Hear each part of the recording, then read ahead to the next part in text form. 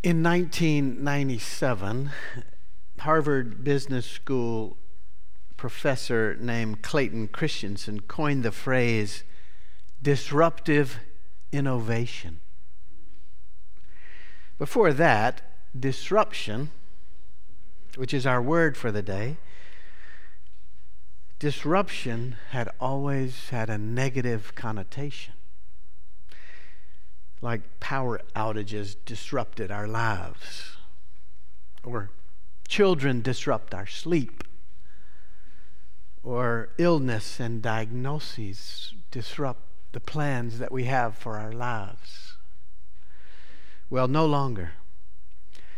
Within a few years following 1997, Silicon Valley was disrupting everything with innovation. How we buy things, from household items to clothes to cars. We have seen changes, disruptive changes to the publishing industry, to the news industry, to the travel industry, to just about everything about our lives. Disruption. Ginger and I recently saw the latest Tom Hanks movie, It's a Beautiful Day in the Neighborhood, about the wonderful Presbyterian minister from Pittsburgh, Fred Rogers. It's really not a movie about Fred Rogers and his wonderful life and ministry. It's more a movie about the impact that Fred Rogers had on people. His compassion, his sensitivity, his mere presence and openness to people all help create a disruption in the way people think about life, in the way people relate to each other, in the way people connect to one another. In one poignant scene in this movie, Fred Rogers' wife says that her husband is no saint. She indicated how he worked hard every day to be who he was. He read the Bible. He prayed for people. He swam endless laps in the swimming pool. He even banged on the piano sometimes, all of this to help him deal with the frustrations that come from dealing with people. All this as an effort to help him become the person that he was and touch so many lives. And here's what one critic says about this movie. Many a movie will make you laugh. Many a movie will make you cry. Many a movie will make you think. But very few movies will make you want to be a better person. And here's the thing. As that movie ended for me and Ginger at Bowtie Cinema, the sense of disruption was palpable. Everyone was so polite coming out of the theater. Everyone was so unbelievably gracious in a crowded parking lot.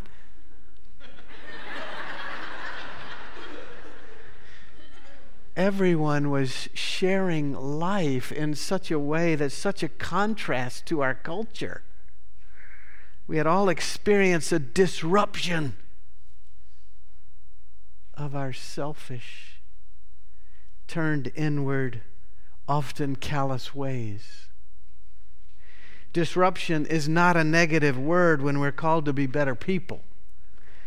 When we're disrupted from our normal, turned inward, selfish, often antagonistic tendencies. John the Baptist is the name of the person who appears in all four of our Gospels.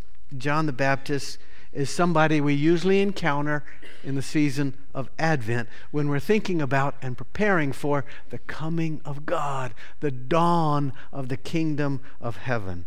All the gospel stories are about the coming of God and God doing something drastic and new to bring about the kingdom of God. And the dawn of the kingdom of God begins with Jesus. But in all the stories, there's a man named John who points to Jesus to indicate that Jesus is the one who's coming. John the Baptist creates the disruption, an important and innovative disruption to set the tone for God's coming. So listen to the story of John the Baptist as it comes to us from the Gospel of Matthew. I'm reading from chapter 3. In those days, John the Baptist appeared in the wilderness of Judea, proclaiming, "Repent, for the kingdom of heaven has come near." This is the one of whom the prophet Isaiah spoke when he said, "The voice of one crying out in the wilderness, prepare the way of the Lord, make his path straight." Now John wore clothing of camel's hair with a leather belt around his waist, and his food was locusts and wild honey. And then the people of Jerusalem and all Judea were going out to John, and all from the region of Jordan, and they were baptized by John in the river Jordan, confessing their sins. But when John saw many Pharisees and Sadducees coming for baptism, he said to them, "You brood of vipers, who warned you to flee from the wrath to come? Bear fruit worthy of repentance. Do not presume to say to yourselves, 'We have Abraham as our ancestor.' For I tell you, God is able from these stones to raise up children to Abraham. Even now the axe is lying at the root of the trees. Every tree, therefore, that does not bear good fruit is cut down and thrown into the fire. I baptize you with water for repentance, but one who is more powerful than I is coming after me. I'm not worthy to carry his sandals. He will baptize you with the Holy Spirit and fire. His winnowing fork is in his hand, and he will clear his threshing floor and will gather his wheat into the granary, but the chaff he will burn with unquenchable fire." This is the word of the Lord. So who is this John the Baptist? Just who is he? Here's what one commentator says. He's dressed like the old age. He's pointing to the new age. His preaching style is vintage old Israel. His message paves the way for the new Israel. He appears to have wandered out of some retirement home for some old prophets, but he announces the arrival of one who's even greater than all the prophets. He baptizes with water of the ancient Jordan River. He promises the coming one who will baptize with the Holy Spirit and fire. Everything is about to change. The old is passing. The new presses in. The long-lost night of hopelessness is coming to an end. And John the Baptist is the rooster who awakens the sleeping world to the dawn's excited morning. Disruption. That's what it is. Disruption. All the gospel stories tell about the coming of Jesus and the coming of the reign of God, and all the gospel stories affirm that the new era is dawning and the old is passing away, and God's new purposes and new promises are coming to fruition. And here is John. John is the hinge between the old and the new. John is the rooster announcing the disruption of the kingdom of heaven. The New Testament scholar Dale Bruner points out how, quote, twice in Matthew uses the same present tense verb. The Greek verb is paragenete, which is translated appears or makes his appearance. Matthew uses this same verb and this same present tense, even though our translation puts it in the past tense. It's present tense for the two main characters that he's introducing, John and Jesus. John makes his appearance, present tense, 3:1, and Jesus makes his appearance, also present tense, in 3:13, same verb. This historic present tense verb, according to Dale Bruner, means that the offices of these men still live today whenever their stories are told. John's ministry is a present tense ministry that lives on in his telling. John's ministry is never meant to be relegated to history, relegated to antiquity. His name, his message, his way intend to be a disruption for our lives, for the present time. This is what John says when he comes on the scene. Repent, for the kingdom of heaven has come near. Now, there are obviously two parts to John's message, repent, and the kingdom of heaven has come near. I suspect we mostly, maybe, hear only the first part, repent. When we hear only the first part, repent, we might even dismiss it because most of us are not inclined toward sort of fire and brimstone type preaching, right? We're Presbyterians after all. Repent? You know, if I see a big sign that says something like turn or burn, it mostly just makes me sad. That's not the main message of the gospel. If I pass someone at a big public event and they hold up a big sign that just says repent, I'm aware that's only half the message. John's disruption, which is absolutely important for us, present tense, applies to our lives, includes two things. Repent, for the kingdom of heaven has come near. So let's think about the second part first. The kingdom of heaven has come near. The kingdom of heaven is a way to describe that time, that life, that era, that epoch when everything that God opposes, when everything that opposes God's good intentions for human life and for all of creation is destroyed, and everything that expresses God's good purposes for human life and all of creation blossoms. The kingdom of heaven has come near. So imagine that. The kingdom of heaven has come near. Everything that opposes God's good purposes for the world and for human life is destroyed, and life prospers. What opposes God's good purposes for the world and for human life? Just think about that. What opposes God's good purposes for the world and for human life? How about lying? How about cheating? How about poverty? How about pain and suffering? What opposes God's good purposes? How about abuse of power? How about wealth amassed with a few and most people having not enough? What opposes God's good purposes? How about bombs and terror? How about borders and people in cages? How about depression and darkness that just eat away at us from the inside? How about injustice in so many places around our city and around our world? The list goes on and on. And what would it look like if all that expressed God's loving purposes was lifted up? Peace in our hearts, peace in our relationships, peace in our nation, in our world, as Ginger is talking about to the children.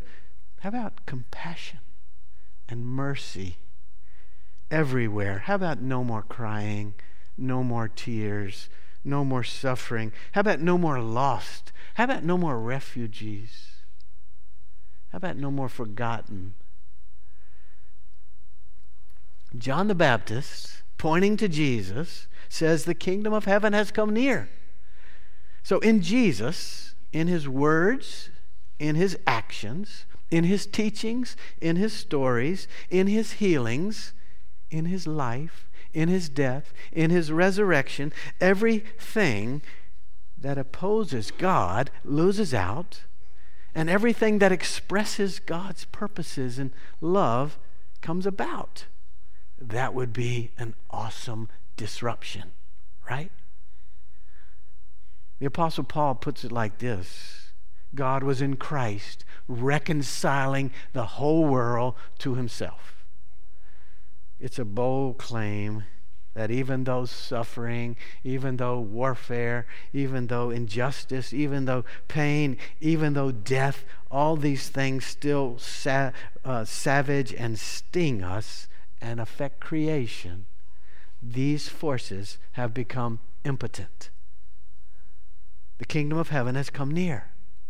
Disruption. And because the kingdom of heaven has come near, John the Baptist, this guy in the wilderness, this guy with camel hair and leather belt and eats strange things, he says, repent. Repent. Repent is not just to feel sorry for yourself, for what's been going on. Repent is not to feel guilty about life. Repentance is about our basic orientation of our lives. Where are we focused? What are we doing? It means turning from our framework of meaning to another. From one way of thinking about self, about others, about God, about life, to a competing and compelling vision that is new and different. That's what it means. Repent. Repentance is never just about turning. It's always turning in response to or because of a truth. And what's the truth? The kingdom of heaven has come near, he says. So repent. It is not turn or burn. It's more like, wow, the kingdom of heaven has come near. That vision draws us so powerfully that it makes us reorient our lives. That's the message. It is recognizing that we've been living in a flawed perspective toward injustice, toward pain, toward power, toward lies, and we have a new way, a new vision, a new reason for living differently. The kingdom of heaven has come near. We see it in Jesus. Healing and love. We see it in Jesus. Peace and forgiveness. We see it in Jesus. Compassion and care, mercy and light. And it's so compelling, we want to live that way. Disruption. John gets our attention and announces that the old is no more and the new is emerging, and it comes in Jesus. We're to align our lives, repent, turn toward that way, toward light and life, toward all that expresses God's purposes. John the Baptist disrupts life so we can be oriented toward Jesus, toward the kingdom of heaven. Now, John's word is still so present tense, so pertinent, so important for our lives and our days. Matthew actually tells us that John is speaking to the Pharisees and the Sadducees because he names them in this passage, and it's pretty equivalent to saying he's speaking to the Democrats and the Republicans and the fundamentalists and the liberals, because the Pharisees and the Sadducees are representing the opposite ends of the political and the religious spectrum, and they have become so stuck in their ways that they're opposing the coming of the kingdom of heaven. And actually, these two groups show up arm in arm a few chapters later in the gospel, yelling, "Crucify," to Jesus. They're showing up to say the kingdom of heaven is too much for us. It's too much of a disruption that the powers that be don't want to hear it, don't want to receive it, and they even combat it. John is trying to wake us up and challenge, bear fruit worthy of repentance. That's what matters. It's how you live, how you love, it's how you serve. It's not your bloodline, because they're claiming to be related to Abraham. It's not your party line. It's actually your ethical production line that matters. Bear fruit. How you serve, how you love, how your life is lived. We're meant to be disrupted, so our lives are about serving God and aligning our lives on all that brings about all the things that God cares about and opposes the things that God detests. When are we going to realize that maybe anonymous tutoring at an inner city school is way more valuable than being famous for something? When are we going to realize that dishing out meals, maybe serving at our walk-in, serving tea to our walk-in guests on Monday is going to stand eternally way longer than all that we can buy with our six-figure salaries or all the possessions we might accumulate. What is valuable to God, and what does God call us to be about? John is trying to help us get it right. Bear fruit with our lives. The kingdom of heaven has come near. How shall we live? Fred Rogers lived his life striving to be oriented toward all that expresses and lifts up the things that God cares most about. Compassion, mercy, forgiveness, fortitude, justice, peace, light, and life. All of our lives are called to be about these things, and we need the regular, dedicated, practiced, intentional devotion toward all these things that express what God cares most about. Kindness, attentiveness, devotion, peace. It's so easy to contribute to the gloom of the world. The gloom is all around us. Dark shadows, dark landscape. Think about it. Personal lives, public life, family life, so much darkness. It's easy to contribute to the darkness of the world. But John comes on the scene to get our attention. Prepare the way. Disruption. And Jesus comes on the scene, and Jesus invites us to mirror God's image, and he shows us how. He says, you too can become light, because God is light. What is all around us is not darkness, it's not despair, but rather a world waiting to be filled with God's light, waiting to be filled with hope, waiting to be filled with peace. God is present. God is at work. God is making all things new. Life is always full of God. It's beauty, not delusional. We're called, all of us, to move forward as God's people with love and light and peace and hope, even now. So, may the disruption of John the Baptist, especially in these Advent days, change us and keep changing us to live each day with faith and with hope, with kindness and love, working with God for the redemption of the world, the inbreaking of the kingdom of heaven come near. May it be so. Amen. Let us pray.